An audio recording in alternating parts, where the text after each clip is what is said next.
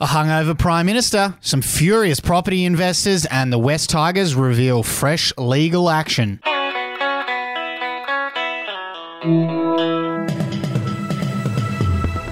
Hello and welcome to your Daily Batuta. It's a wonderful day up here in the Channel Country, but it's a quiet one here in the Batuta Advocate newsroom.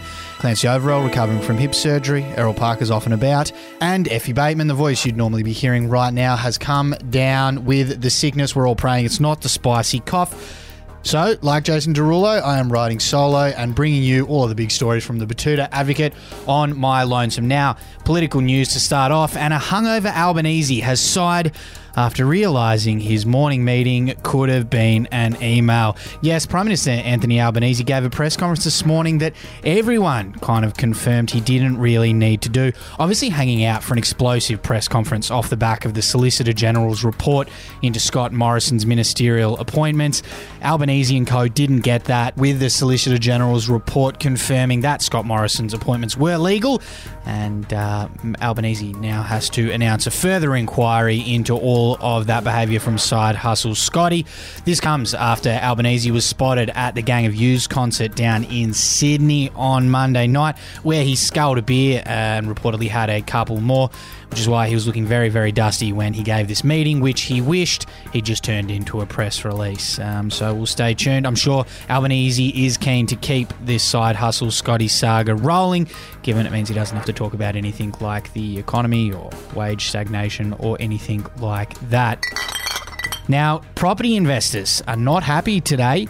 We've got a story on the news that the housing market could drop by around 18% by the end of next year. The headline reads like this: "What do you mean my properties won't automatically go up in value?" asks furious property investor.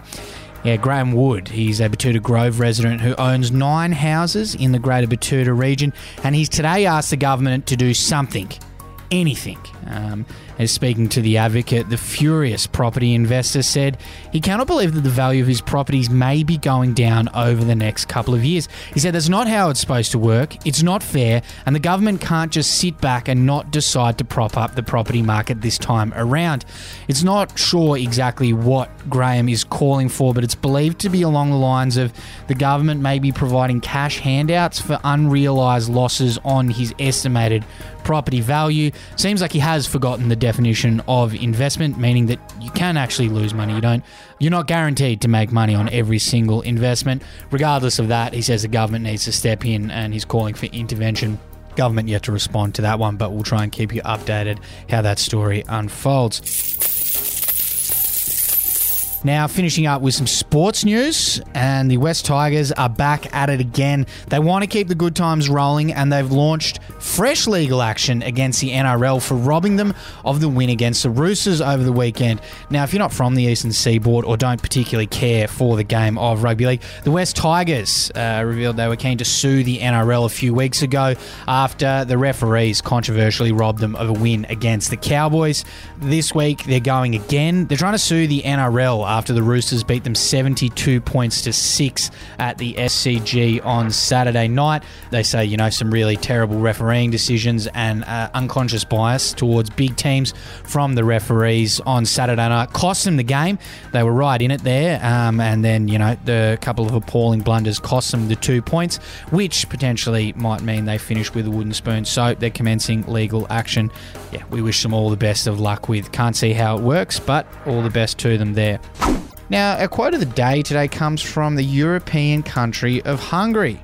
The technology minister has sacked the head of Hungary's National Weather Service and her deputy after a forecast storm that led to the postponement of a massive fireworks display did not eventuate.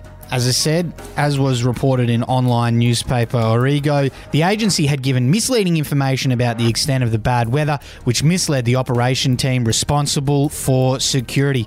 Sacked and gone. It would be an interesting precedent if it would be followed around the world. We all know how often we can check a weather forecast and it maybe doesn't eventuate. So who knows? Nervous times for forecasters and meteorologists. Anyway, that is the end of today's news wrap. Hopefully talk to you soon with some company in the Desert Rock FM studios. Bye for now.